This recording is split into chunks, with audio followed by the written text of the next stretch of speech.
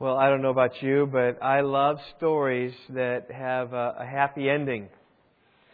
Most stories are like that. If they don't have a happy ending, I think people don't like them so much. But I thought about three typical stories that are known by all of us probably that are especially happy. I think about the movie It's a Wonderful Life. It tells a great story. Ends with a happy ending. George Bailey gets to live again. And what can be better than that? I think about The Wizard of Oz. That has a happy ending as well. Scarecrow gets a brain. Right? Tin Man gets a heart. Lion gets courage. And Dorothy goes back to Kansas. I mean, what can be better than that? Thirdly, Annie. Your little orphan Annie. She goes from the orphanage to live with Daddy Warbucks for the rest of her life, living on Easy Street.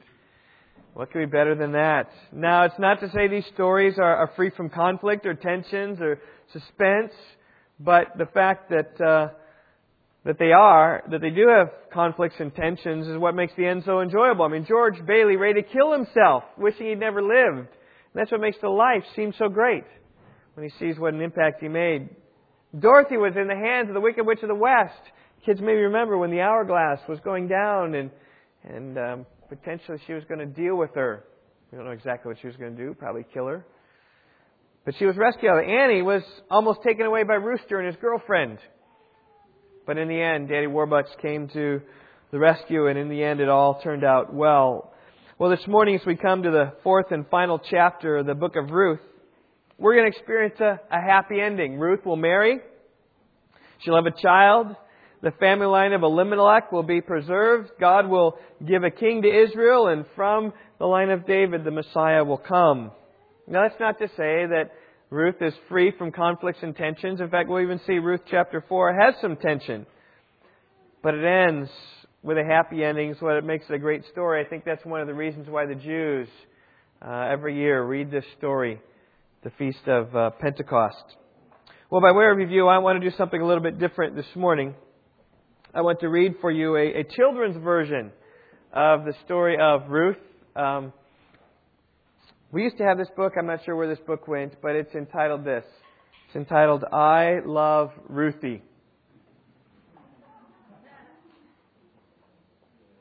It can't be true. I can't go on.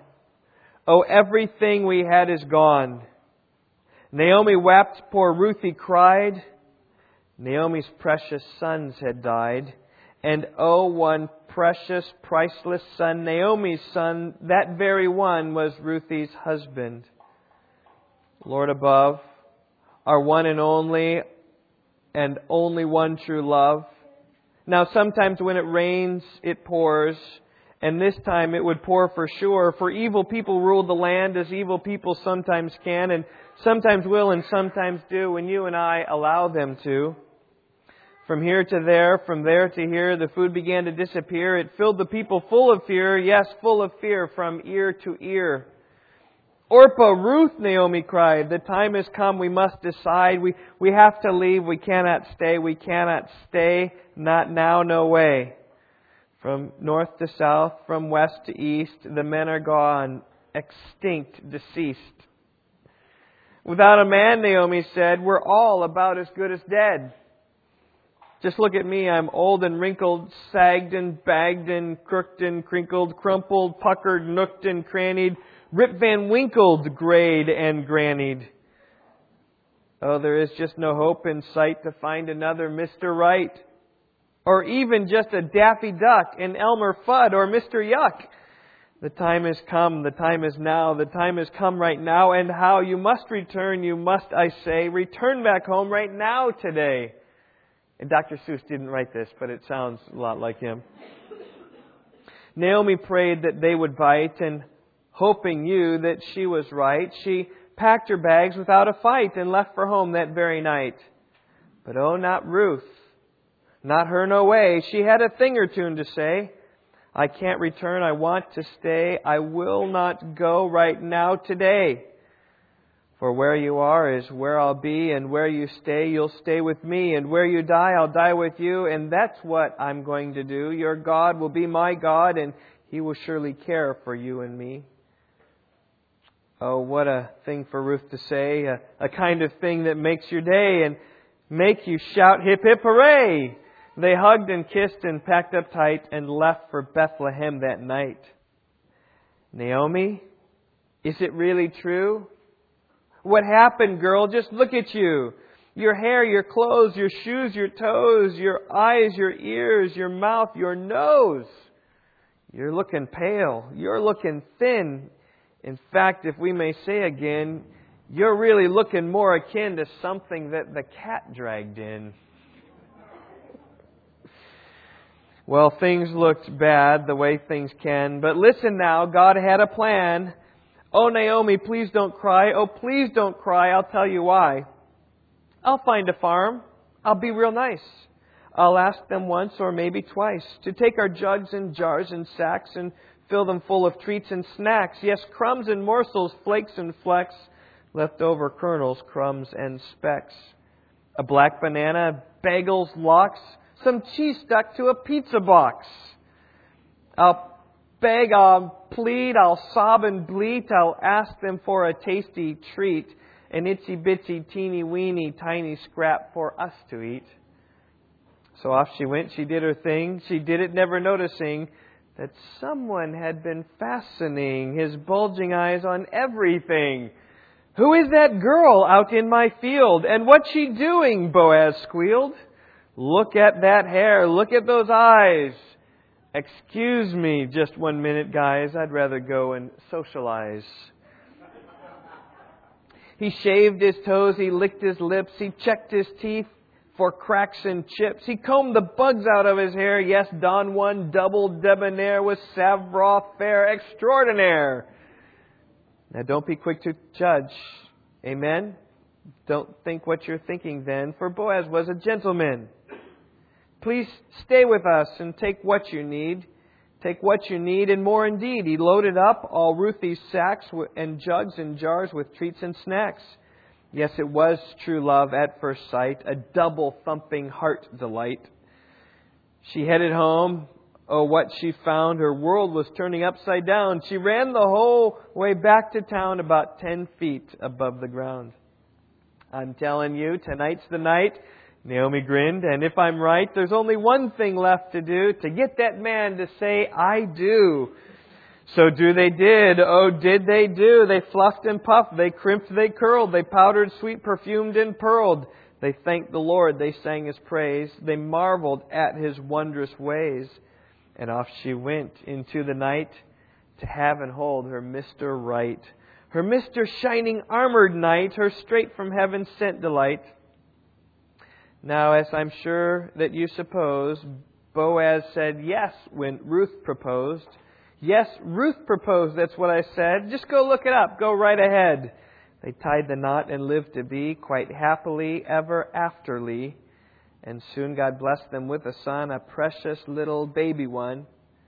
But wait, the story's far from done, because their son, he was the one who had a son who had a kid known as King David. Yes, he did. And David was the great times 3 plus 1 plus 8 great-granddad of a man whose wife you've probably heard of all your life. A man whose son, to be precise, was Jesus. No, yes, Jesus Christ. Just take a second, think it through. Oh, what God will go and do, for God is love and love is kind. The kindest thing you'll ever find. The kindest thing you'll ever see. That's something else. Don't you agree? So the story of Ruth. We can summarize it pretty quickly, right? In search of a better life, Naomi, her husband Elimelech, Mahlon, and Chilion left Bethlehem for Moab, and within 10 years they had married, but then they had died. Left Naomi to return to Bethlehem, defeated and downcast. So in order to survive, Ruth goes out to a field to glean, just happens upon the field of Boaz, and he took a liking to her and blessed her, not only for that day, but also for the rest of the barley harvest, and then for the wheat harvest after that. And when the harvest was over, Ruth did a strange thing. Remember last week? She watched to see where he would lay down after the feast of the harvest, spied it out, uncovered his feet, laid down at his feet, and when Boaz awoke late that night to see a woman at her feet, who is that? said, "It is Ruth, your maid," then he understood her gesture. He understood that she was requesting redemption, asking that Boaz purchase the land for Elimelech, further requesting that Boaz marry Ruth and raise up an offspring for her. And you remember Boaz's words, chapter 3, verse 11. You can look at them there. He said this, "Now, my daughter, do not fear. I will do for you whatever you ask, for all my people in the city know that you are a woman of excellence. Now, it is true that I am a kinsman redeemer. However, there is a kinsman redeemer closer than I. Remain this night, and when morning comes, if he will redeem you, good, let him redeem you. But if he does not wish to redeem you, then I will redeem you. As the Lord lives, lie down until morning." And that's right where we left it last week. I left you hanging with the question, well, will Boaz redeem Ruth or not? Or will this other kinsman redeemer? Well, before we begin chapter 4, I do want us to think about this whole idea of redemption. We've sung about it, songs of redemption. We've read about it. We've prayed about it. But redemption really is one of the key themes. And if anything, it is the key theme in the book here of Ruth. In fact, it's one of the main reasons I believe that the book of Ruth is included in the Old Testament is because this idea of redemption. It teaches us about what redemption looks like. I remember talking to a pastor one time about court. And he said, it's one thing to stand away from it and kind of hear judges put down sentences and things like that. But it's another thing when you actually get into the courtroom yourself and are with somebody who is facing crimes and judgment and punishment. Put on a totally different dimension of it. And that's what God has done in teaching us. God doesn't merely teach us by precept. He also gives a story, an example as well. For instance, He doesn't merely say, "You shall have no other gods before me." Instead, He teaches us by example. You remember when the ark was stolen and the Ark of the Covenant came into the temple of Dagon, the fish god? Showed you how futile that god was as he fell over several times before the Ark of the Covenant. It says following gods is futile. He doesn't merely say, "Do not steal." Rather, He shows us the tragic consequences of a man named Achan, who took what was under the ban and thus received the death penalty. He doesn't merely say, "You shall not commit adultery," but He shows us the devastating effects of David when he fell in his sin. And so likewise here with the book of Ruth, He doesn't just set forth the principle of redemption. Rather, He gives an example of one who is redeemed. In this case, Ruth. It helps to give us a picture. It helps to put real life into the matter. It's a little bit like Aesop's Fables. Have you ever read them? You read them, and then by the end you just get the moral of the story. And I encourage you, challenge you sometime, to just read the moral sometime. And try to leave it at that. You just read it and you're left very empty. Until then you read the story and then the moral just kind of comes out. And so likewise here with the book of Ruth, it's more than just a purchase. It flushes itself out, and then we realize how glorious it is that Ruth was purchased and redeemed. Well, the word redeem or redemption occurs more than 20 times in the book of Ruth. And the repetition of this word signals for us the main theme of the book. So I've entitled the book, Restored to Life. It comes straight from chapter 4, verse 15. May He also, this child, be to you a restorer of life. That's the same idea of redemption. A buyer, a purchaser back, one who gives you life again. Because we see the lives of Ruth and Naomi were broken and in need of help and in need of restoration from another. Fundamentally, the idea of redemption comes from the marketplace. When you purchase something, you redeem it. Every time you pay the cashier and you take your item, you have redeemed that item. But beyond mere things, the Bible speaks often about redemption of people. When the Hebrew people were taken out of slavery in Egypt and brought into the wilderness, they were redeemed, quote unquote. The law spoke about how slaves could be purchased and redeemed. The law spoke about how an Israelite might become so poor that he would give himself to another, and that person, someone else then could come and redeem them. And that's what we see here with Ruth, is that they're so downcast, so helpless. They needed someone to come and redeem them. They needed someone to buy them back, to care for them. And they turned to Boaz for help. And as Naomi said, he's not going to rest until he settles the matter today. And that's where we come into chapter 4, verse 1. Will Boaz redeem? Look at chapter 4, verse 1. Now Boaz went up to the gate and sat down there. And behold, the close relative, or the kinsman redeemer, of whom Boaz spoke, was passing by. And so he said, "Turn aside, friend, sit down here." And he turned aside and sat down. And he took 10 men of the elders of the city and said, "Sit down here." And so they sat down. And then he said to the kinsman redeemer, the closest relative, "Naomi, who has come back from the land of Moab, has to sell the piece of land which belonged to our brother Elimelech. So I thought to inform you, saying, buy it before those who are sitting here and before the elders of my people. If you will redeem it, then redeem it. But if not, tell me, that I may know, for there is no one but you to redeem it, and I am after you." And he said, "I will redeem it."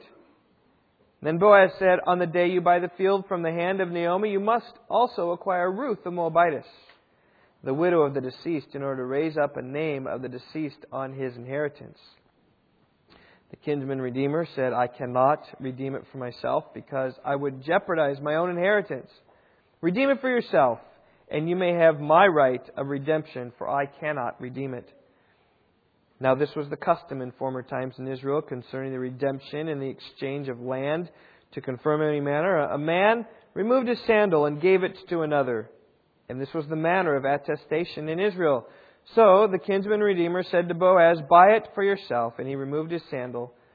Then Boaz said to the elders and to all the people, "You are witnesses today that I have bought from the hand of Naomi all that belonged to Elimelech, and all that belonged to Chilion and Mahlon. Moreover, I have acquired Ruth the Moabitess, the widow of Mahlon, to be my wife, in order to raise up the name of the deceased on his inheritance. So the name of the deceased will not be cut off from his brothers or from the court of his birthplace. You are witnesses today." And all the people who were in the court and the elders said, "We are witnesses. May the Lord make the woman who is coming into your home like Rachel and Leah, both of whom built the house of Israel. And may you achieve wealth in Ephrathah and become famous in Bethlehem. Moreover, may your house be like the house of Perez, whom Tamar bore to Judah, to the offspring which the Lord will give you by this young woman." So Boaz took Ruth, and she became his wife, and he went into her, and the Lord enabled her to conceive, and she gave birth to a son. Then the woman said to Naomi, "Blessed is the Lord, who has not left you without a redeemer today. And may his name become famous in Israel. May he also be to you a restorer of life and a sustainer of your old age, for your daughter-in-law who loves you and is better to you than 7 sons has given birth to him." Then Naomi took the child and laid him in her lap and became his nurse. The neighbor women gave him a name, saying, "A son has been born to Naomi." And so they named him Obed. He is the father of Jesse, the father of David. Now these are the generations of Perez. To Perez was born Hezron, and to Hezron was born Ram, and to Ram Amminadab, and to Amminadab was born Nahshon, and to Nahshon Salmon, and to Salmon was born Boaz, and to Boaz Obed, and to Obed was born Jesse, and to Jesse David. My message this morning has 3 points. They all focus upon this main idea of redemption, just to drive this home into your mind. That's what we see in chapter 4, the redemption accomplished. We see it applied. The first of these focus on the main plot line of the story. It's kind of the culmination of everything. It has to do with Ruth and Naomi and their plight for a kinsman redeemer. My first point is this: redeeming a family, verses 1 through 17. And that's what we see. We see Ruth and Naomi being redeemed. Now there's stages to this, and it didn't just happen all at once. But the first thing we see, it's very public. According to verse 1, we see that Boaz went to the gate and he sat down there. Now cities in the days of Ruth, Bible times, were surrounded by walls. It was a place of safety. And in the walls, they had several gates. They didn't have a lot of gates. They had a few gates. And everybody who would have to go outside the city, perhaps to go farming, or to perhaps tend to the field, would always pass through and by that gate. And so Boaz knew he had to search out this man who was the closer relative, as he said to Ruth in chapter 3, verse 12. And sure enough, as he sat there, here came this closer relative coming by. And Boaz said to him, Turn aside, friend. Sit down here. And the friend went ahead. He turned aside and he sat down. Once he got this man, then he had to get 10 other men. And they were elders. And there were probably elders sitting at the gate. And so he pulled 10 elders. He said, hey guys, come on over here. We got a meeting. Come sit down. At this point, court is convened. Boaz wanted to make this whole transaction, this whole redemption, a very public matter. In verse 3, we then see Boaz explaining the situation. In the hearing of this closest relative and in the hearing of all these 10 men, as we shall see, in the hearing of other people who were there as well. And he explained, Naomi, who has come back from the land of Moab, has to sell the piece of land which belonged to our brother Elimelech. Since Naomi married Elimelech, she owned the land. The reason she has to sell it is probably because of her poverty. This was her way out. This was how they were going to manage financially. And so I thought to inform you, continues Boaz, saying, buy it before these who are sitting here and before the elders of my people. If you redeem it, redeem it. But if not, tell me that I may know, for there is no one but you to redeem it, and I am after you. Until this point, really nothing's really been said about the land, but we see that it needs to be sold somehow to keep Naomi alive in years to come for her old age. Now, within the workings of Israel, land wasn't merely up for sale for anyone to purchase. I know that kind of that's what happens in our society, and I think it's okay. Land goes up for sale. Anybody can purchase it. Like I've heard, like in Hawaii, China owns much of Hawaii. Is that true? Is that right? I think so. People have just bought things from other countries can come and buy. But that was not the case in Israel. Land was not to be sold to foreigners. Land was to be sold even within the family. Because the Lord owned the land.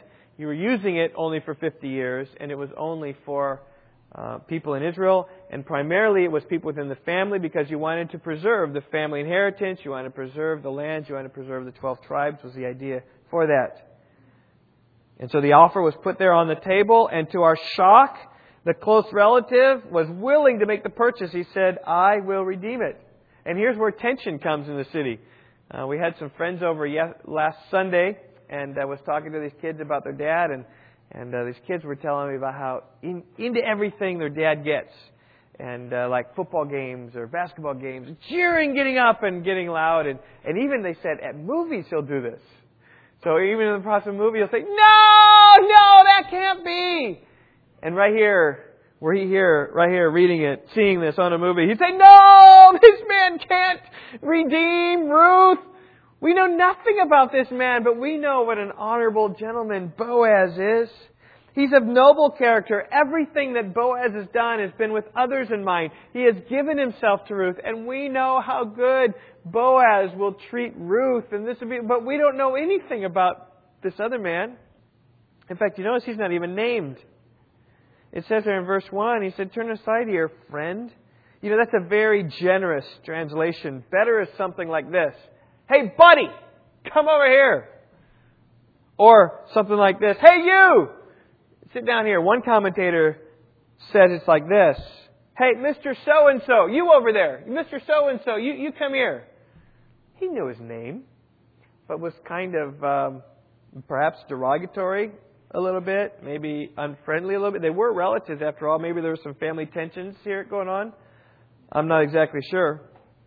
But Mr. So-and-so knew full well what was taking place. He quickly calculated in his mind about this field. He saw the cost of it, the benefit of it, and he knew that the benefit far outweighed the cost. And when the benefit far outweighs the cost, what do? You buy. And so that's what he said. He said, I will redeem. However, just when we might begin to despair, Boaz comes in with the whammy. And I think Boaz was playing with him a little bit. Boaz then said, verse 5, he said, on the day that you buy the field from the hand of Naomi, you must acquire Ruth the Moabitess, the widow of the deceased, in order to raise up the name of the deceased of his inheritance. Now, upon hearing this, it was It was too much for the nearest relative. Right? This kinsman redeemer who was closer said, I cannot redeem it for myself. And here's the reason. Because I would jeopardize my own inheritance, is what he says. Or I would ruin my own inheritance. And then he says to Boaz, redeem it for yourself. You may have the right of redemption, for I cannot redeem it. Now, we don't know how it would jeopardize his inheritance. I mean, you can speculate all different kinds of things. Maybe this man was already married, didn't need another wife. All right? Maybe this man thought that Ruth and Naomi overextend him, right? With two women in the home and one particularly will die soon. That's okay, but one is young. That's a long time to care for a woman. Maybe that would overextend him too much. Maybe the fact that Ruth was a foreigner was detestable to him. It is written in here, you must also acquire Ruth the Moabitess. And there was a stigma about Moab in those days, and so maybe it was a stigma there. We don't know exactly the reason. Maybe there's some other reason. We don't, but we do know this, is that he was not willing to redeem the land. And so in the presence of the 12 elders, this man forfeits his right of redemption to Boaz. Now, you got to catch the irony about this a little bit. Here's this Mr. So-and-so, unnamed man, concerned about his future and concerned about the longevity of his land, his finances, and he doesn't want to go to ruin. He doesn't want to be jeopardized. And yet, who is the one who's gone into oblivion and who we don't know anything about today? It's Mr. So-and-so. His name died when he died, but Boaz lives on more than 3,000 years later. Well, verse 7, we see one of those customs. Okay? I think you kids might anticipate what's coming up here. He says this, now this was the custom, at least we're told that there was this custom in Israel. It shows probably the time of this writing was maybe 100 years later, or maybe it was added somehow to explain what was going on, because somehow the readers of this needed to be explained to the custom. And the writer even knew of David as well. So it probably was written down years later. But this is a custom in former times in Israel concerning the redemption and the exchange of land to confirm any matter. A man removed his sandal and gave it to another. And this was the matter of attestation in Israel. And so the closest relative said to Boaz, buy it for yourself. And he removed his sandal. I mean, is that how we make deals today? No, we don't. We write up contracts, we sign them, or we shake hands. We're not in the habit of handing. Could you imagine? Excuse me. Let me make my deal here. I'm gonna. Here you go. Here you go. You can have my shoe. Deal? That's how they did it back then. And then you have to walk around. You have to maybe get another shoe or something. Maybe you take your shoes like the first $1 you earned. You know, you put, this is my redemption shoe. You put up there. You know, I do need some new shoes, by the way. But anyway, that's what was taking place. Now, why? We don't know why, but we do know this is one of those customs that we do have some ancient manuscripts from another ancient Near Eastern culture that shows other countries and cultures were doing this as well. So we don't know why. Maybe a sandal represented where one walked, and giving the sandal was an expression of a privilege given to someone else. Say, these shoes have walked on my land, but now I give them to you so that you can use the same shoes to walk on your land. We don't know, but somehow it was a token of a transfer of ownership, perhaps like a wedding band might be just a transfer of a token that would always be a reminder that no, this is the land that is mine now. And then came the public declaration, verse 9. Boaz said to the elders and all the people. So there are elders there, and beyond this there were all these people.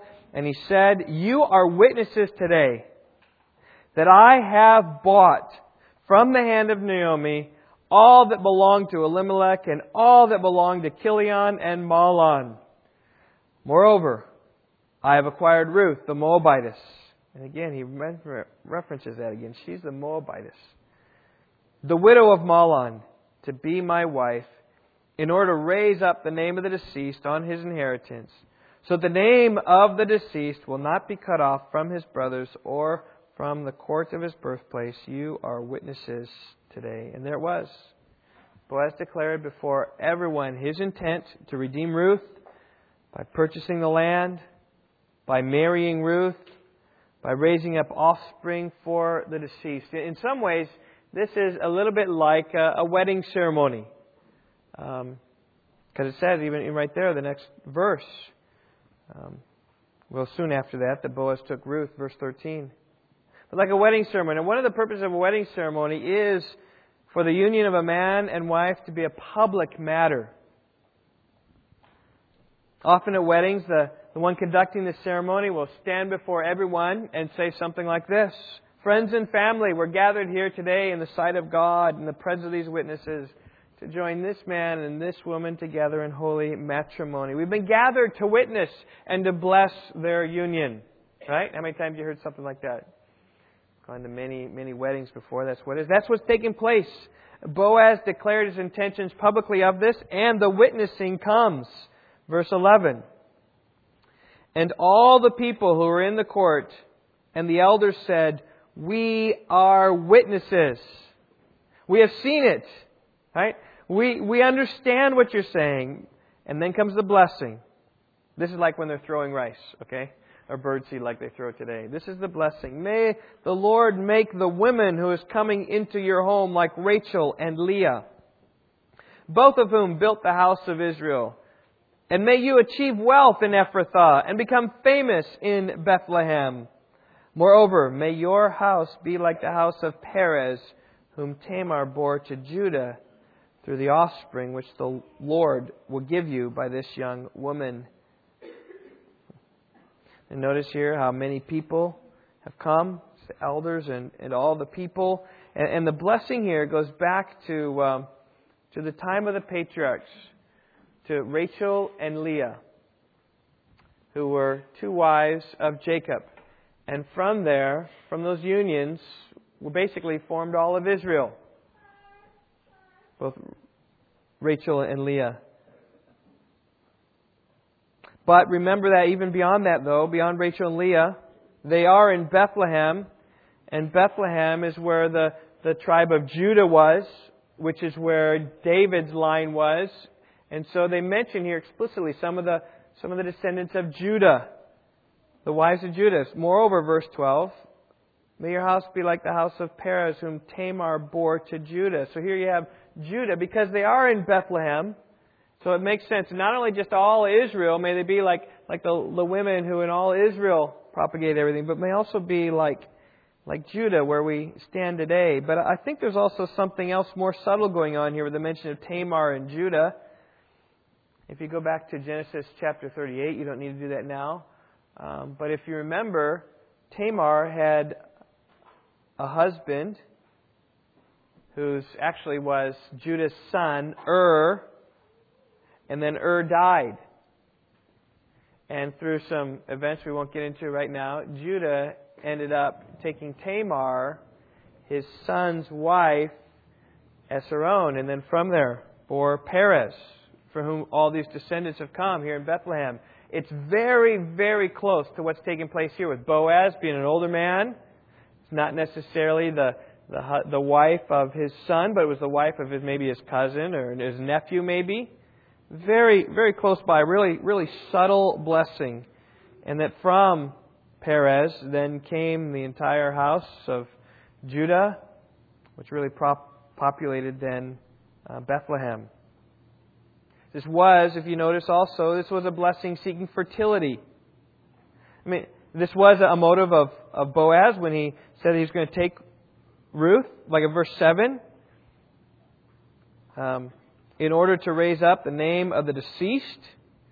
That was one of the purposes of having this whole redemption, to raise up an offspring. That's what Boaz was there. But also, remember that Ruth had been married in Moab and come back childless. So Ruth was probably a barren woman, like so many other women in the Scriptures. There's every reason that they needed to seek the Lord's help in order to have a child, in order to have some offspring rise up.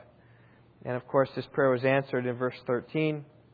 So Boaz took Ruth, and she became his wife, and he went into her, And the Lord enabled her to conceive, and she gave birth to a son. Notice it was the hand of the Lord upon Ruth's womb. You know, the sovereignty of God covers all over Ruth. I mean, it is there from the beginning until the end. But there are a couple times where it's very explicit. Two times particularly. It's in chapter 1, verse 6, where we find out that the Lord had visited His people and giving them food, calling Naomi back home. And the second place right here, the Lord enabled her to conceive. We see God giving life to the land, restoring life to the land. And we see God giving life to the woman, restoring life to the women. I mean, this is what Ruth is about, the restoration to life. And this pregnancy brings the book to a happy ending. God had provided a redeemer for Ruth and Naomi, and now their future was looking bright. In fact, it was so bright, look at verse 14, what the women say. The women said to Naomi, "Blessed is the Lord who has not left you without a redeemer today. He has redeemed you, and He is blessed. May His name become famous in Israel." This child. "And may He also be to you a restorer of life." And there it is. This child is where the hopes are set. "And a sustainer of your old age. For your daughter-in-law, who loves you and is better to you than 7 sons, has given birth to him." Then Naomi took the child and laid him in her lap and became his nurse. And then another blessing comes, right? The neighbor women came and gave him a name, saying, "A son has been born to Naomi." And so, I'm not sure why they named him, but they named him Obed, which means servant. And he is the father of Jesse, the father of David. And like you get a picture right here that everything's well. They lived happily ever after, almost is the feel of this story. Naomi's life is restored. This child would sustain her. The family name would go on. In fact, this was one of the big struggles there. I mean, to be barren is to stop a line, a lineage. And for them, they needed an heir. They needed to continue the name. This was huge for them. And it all came to pass right there with Naomi. And notice here how it is God's active sovereign work. Verse 14.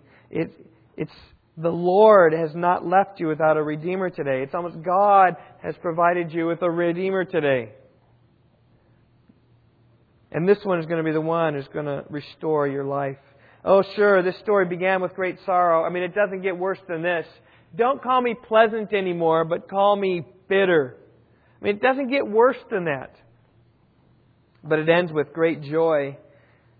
Just like many other stories that we've come to enjoy, whether it's The Wonderful Life or Wizard of Oz or Annie. It is a wonderful ending to this story. But don't stop there. Okay? Our tendency might be to stop there.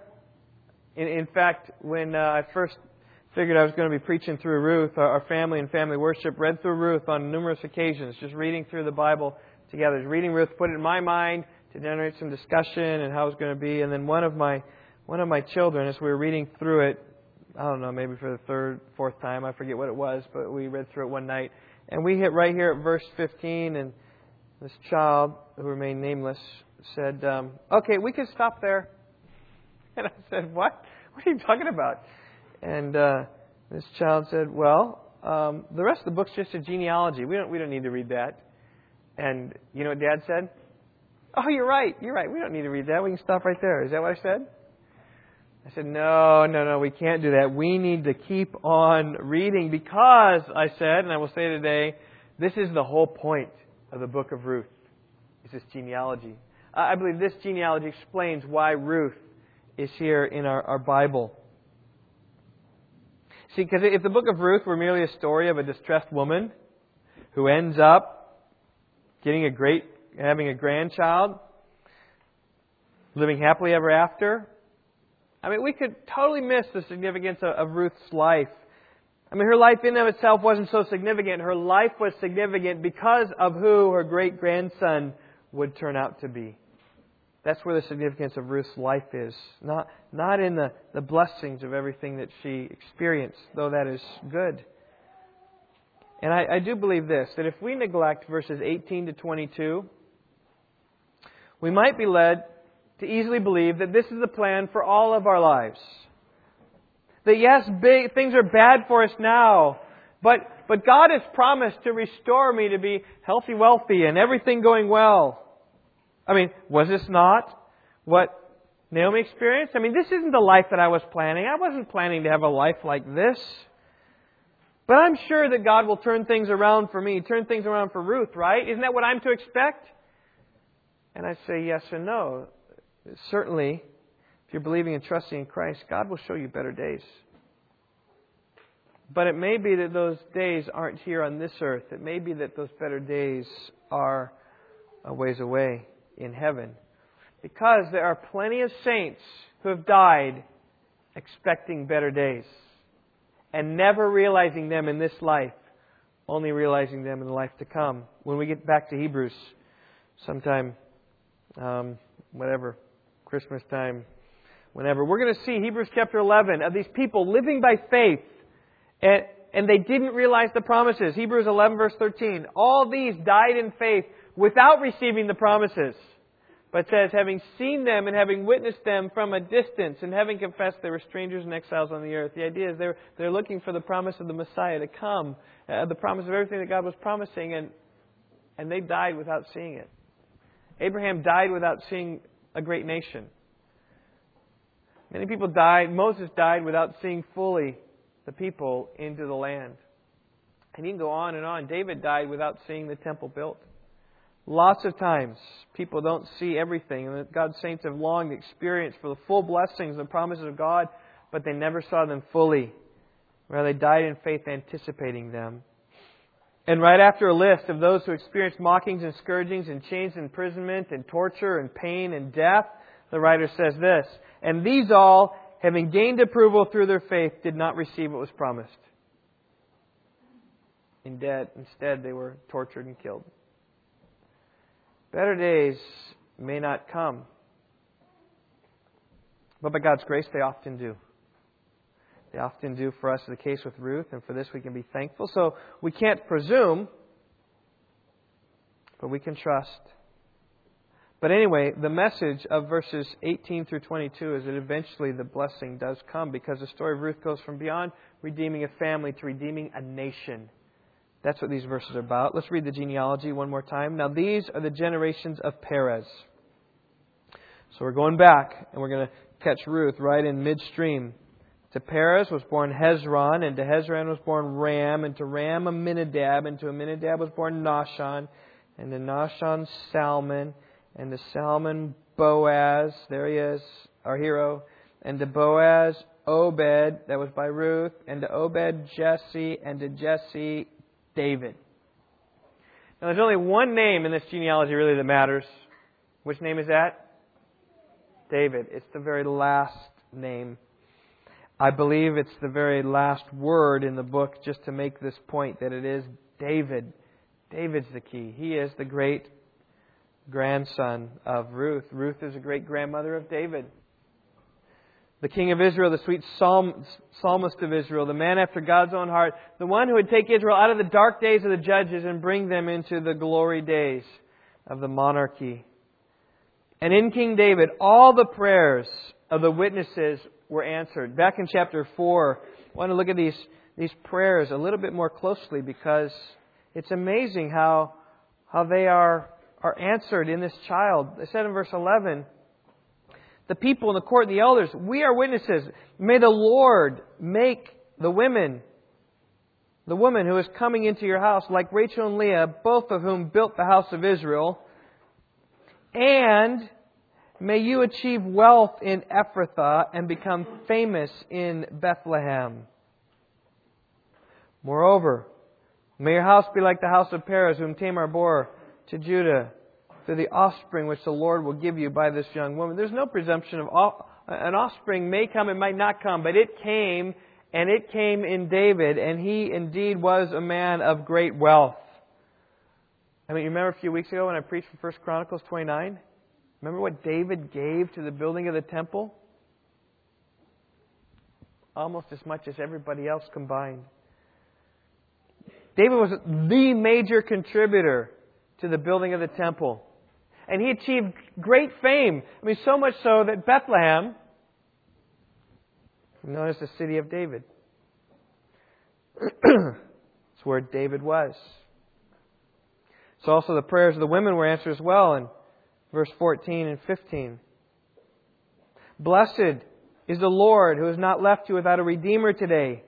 And may His name be famous in Israel. And that's probably talking about this baby, probably talking about Obed, but it comes beyond that. It comes beyond Obed to Jesse and then to David. And David became very, very famous in Israel. In fact, David is famous in the whole world. Will be forever. His name will never be forgotten. Only if our attention is so riveted upon Christ that we forget. But until the end of time, Abraham, David, Jesus, those are names that will never be forgotten by anybody. They prayed far better than they knew. In fact, that's what happens in verse 15. May He be the restorer of life, sustain your old age. They were only kind of thinking about physical life. May He be the one that when you need sustenance, see the grandson come up and can help work and help provide for you, provide care for you. But there's even, through David, a vaster and broader application to this. That yes, He restored her life, He sustained her in His old age, but David then would raise up to sustain Israel, sustain a nation, far more than even they knew. And here's what I believe. I believe that all this blessing of Ruth was not lost on David. I think David fully understood, fully remembered the story of Ruth. You know, you can just picture... I watched some movies of Ruth, kind of in preparing to preach and all. And several started with a discussion between this little shepherd boy and his grandfather, telling of his mother, right? So you got David down here, and it's kind of the motif of the movie. It's kind of nice. You got David down here talking with his grandfather, talking about his mother, Ruth, and what a noble woman she was. And let me tell you the story, and da-da-da-da. And then just inspiring things there to David. I think David knew very well who his great-grandmother was, whether he met her or not. In fact, let me show you a spot. Let's go to Psalm 36. So we're done in Ruth, but we're talking here about the nation being redeemed. Psalm 36. So Psalm speaks of the wickedness of man and the loving kindness of the Lord. We can't look at the entire Psalm, but I want you to look at verses 5, 6, and 7. And then I want to ask you if you recognize those verses at all. After speaking about the wickedness of man, then he focuses, David does, his attention upon the Lord. He says, Your loving kindness, O Lord, extends to the heavens, and your faithfulness reaches to the skies. Your righteousness is like the mountains of God. Your judgments are like a great deep. O Lord, you preserve man and beast. How precious is your loving kindness, O God, and the children of men take refuge in the shadow of your wings. Do you recognize that little phrase there? Yes? No? Okay, where do you recognize it from? Remember? It comes from Ruth. It comes from Ruth chapter 1. Remember the first time that Boaz saw Ruth? He said, May the Lord reward your work and your wages be full from the Lord, the God of Israel, under whose wings you've come to seek refuge. That was like their first words, their first conversation. That you have come, Ruth, and may the Lord help you. You've come to seek refuge under the wings of the God of Israel. And then when Ruth proposed, you remember how she alluded to the same thing. In Ruth chapter 3, verse 9, I am Ruth, your maid, so spread your wings over your maid, for you are a kinsman redeemer. I do believe in the house of Ruth, in the house of Boaz. They may have had a plaque, nicely written out in Hebrew, talking about under the shadow of her wings we're seeking protection. And this became a very special piece for them. Because it's like their phrase. It's their thing. I know that recently, Yvonne, I went to a wedding, I don't know, maybe recently, like 9 months ago, who knows when it was. And the husband of the bride the father of the bride sang a song that he wrote especially for the bride and groom. And so Vaughn got those words and did like a special calligraphy talking about two hearts as one, or I forget, it was two hearts as one, and then sent that to them and gave it to them. And it's going to hold a special place in their hearts, I think forever. I think forever it will hang up in their hearts, in their house. This is the time when the two hearts became one. This is the song that Dad sang for us at our wedding. You know, tear, tear down the eyes of the cheek. And I think also here with Boaz and Ruth, it was this phrase: we were seeking refuge under the wings of God. And so David probably heard of that and knew about that, and perhaps was thinking as he wrote these words of his great-grandmother, speaking about how God's loving kindness had been extended greatly to them because they had sought refuge under God's wings. So the story of Ruth isn't merely a story about redeeming a family. It's about redeeming a nation.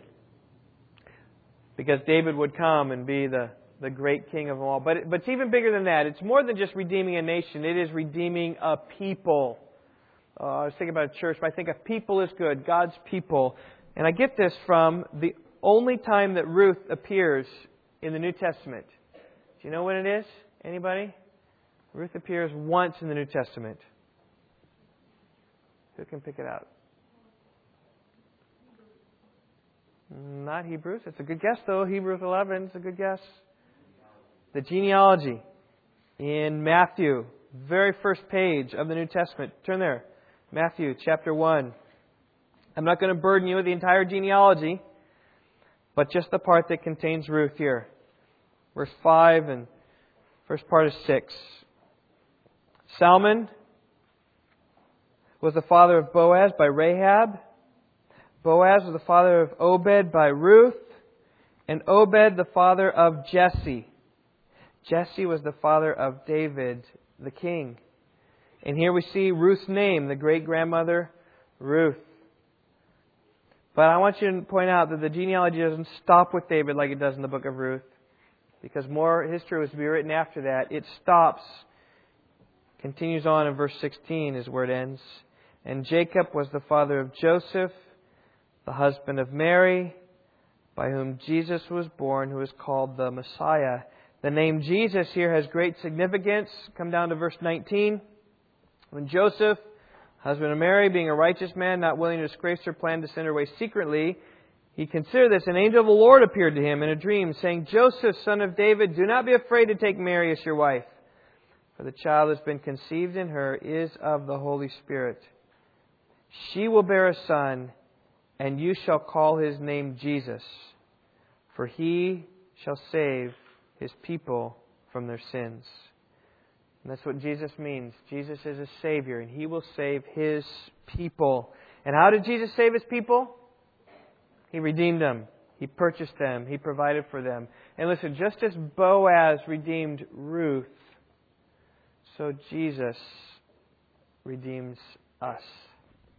And that's the greater purpose of the book of Ruth here, to give you a picture of what it means to have a man walk in integrity and have interest only in another, and then come and be willing and able to pay the price, and to pay the price, and then to provide security, and to bring in and restore life to the one who needed it so badly.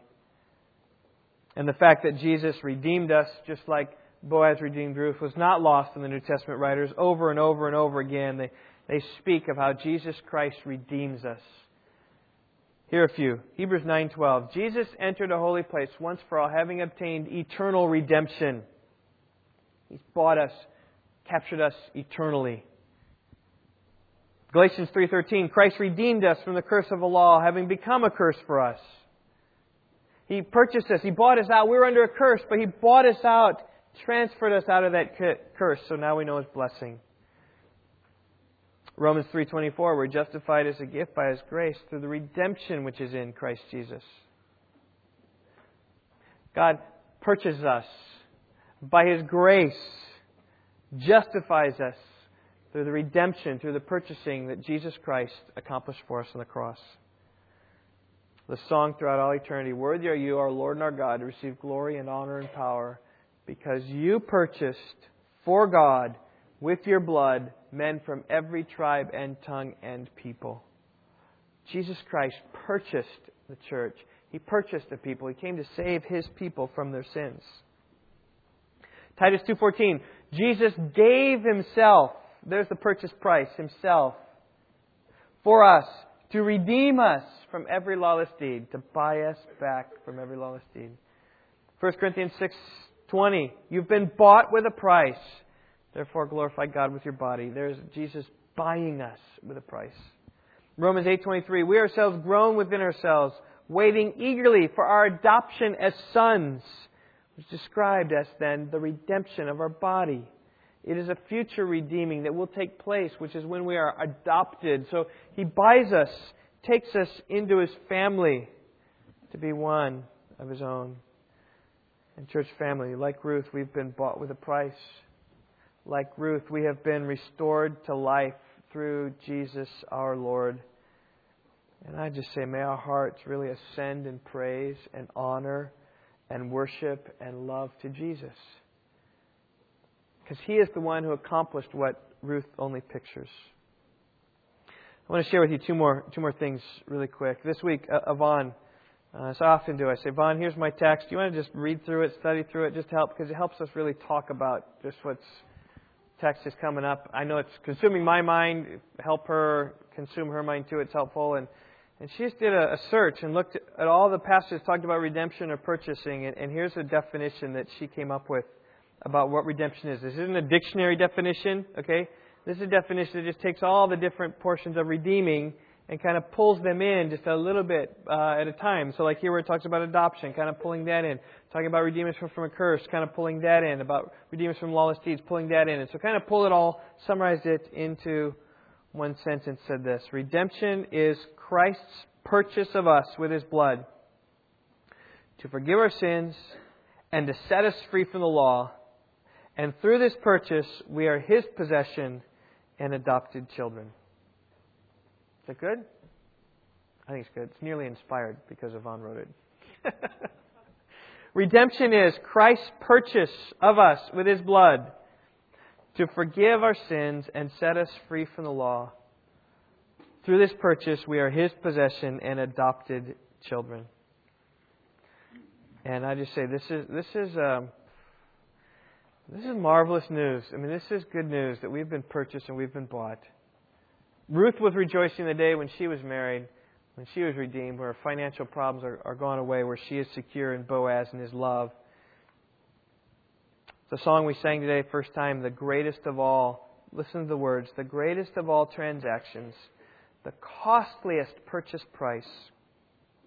Father, your Son's atoning death was given in payment for mine, to buy me back from slavery, to set me free from my chains. And then he says, redeemed, how I love to proclaim it, redeemed by the blood of the Lamb, redeemed through your infinite mercy, your child and forever I am. Of course, that last was Fanny Crosby, but that first part, the greatest of all transactions, is what took place, the death of Christ. There's not a transaction that was more important to us. There's not a transaction that was of higher cost, because we've been redeemed, as Darren read earlier, not with perishable things like silver and gold, but rather we've been redeemed with precious blood, that is infinitely worthy blood, the blood of Jesus Christ. And His death is what made that payment for us, so that we might be bought from slavery, and our chains might be free from the law, we might be free from our sins, we might be free to worship God and to glorify Jesus Christ, who purchased a people for Himself. So the book of Ruth, lots of layers. Redeeming a family governs it, but it's got view towards redeeming a nation and has a bigger scope even to redeeming a people, whom those who believe in Christ are part of that we get to share. So let's pray. Father, I thank You for this book of Ruth. I am sad to see it go. It has been a delight to my soul, and would pray, even as I have a chance to share some of this as well with some pastors in Nepal, I pray it would encourage them. I pray, O Lord, that You might dig these things deep into our heart, that we would realize of how the greatest transaction of all is the transaction that took place in Jesus Christ to purchase our souls. Oh God, and I just would pray You'd give us the strength to so live in the light of that reality. That we are not slaves to sin any longer. Rather, we are slaves to righteousness.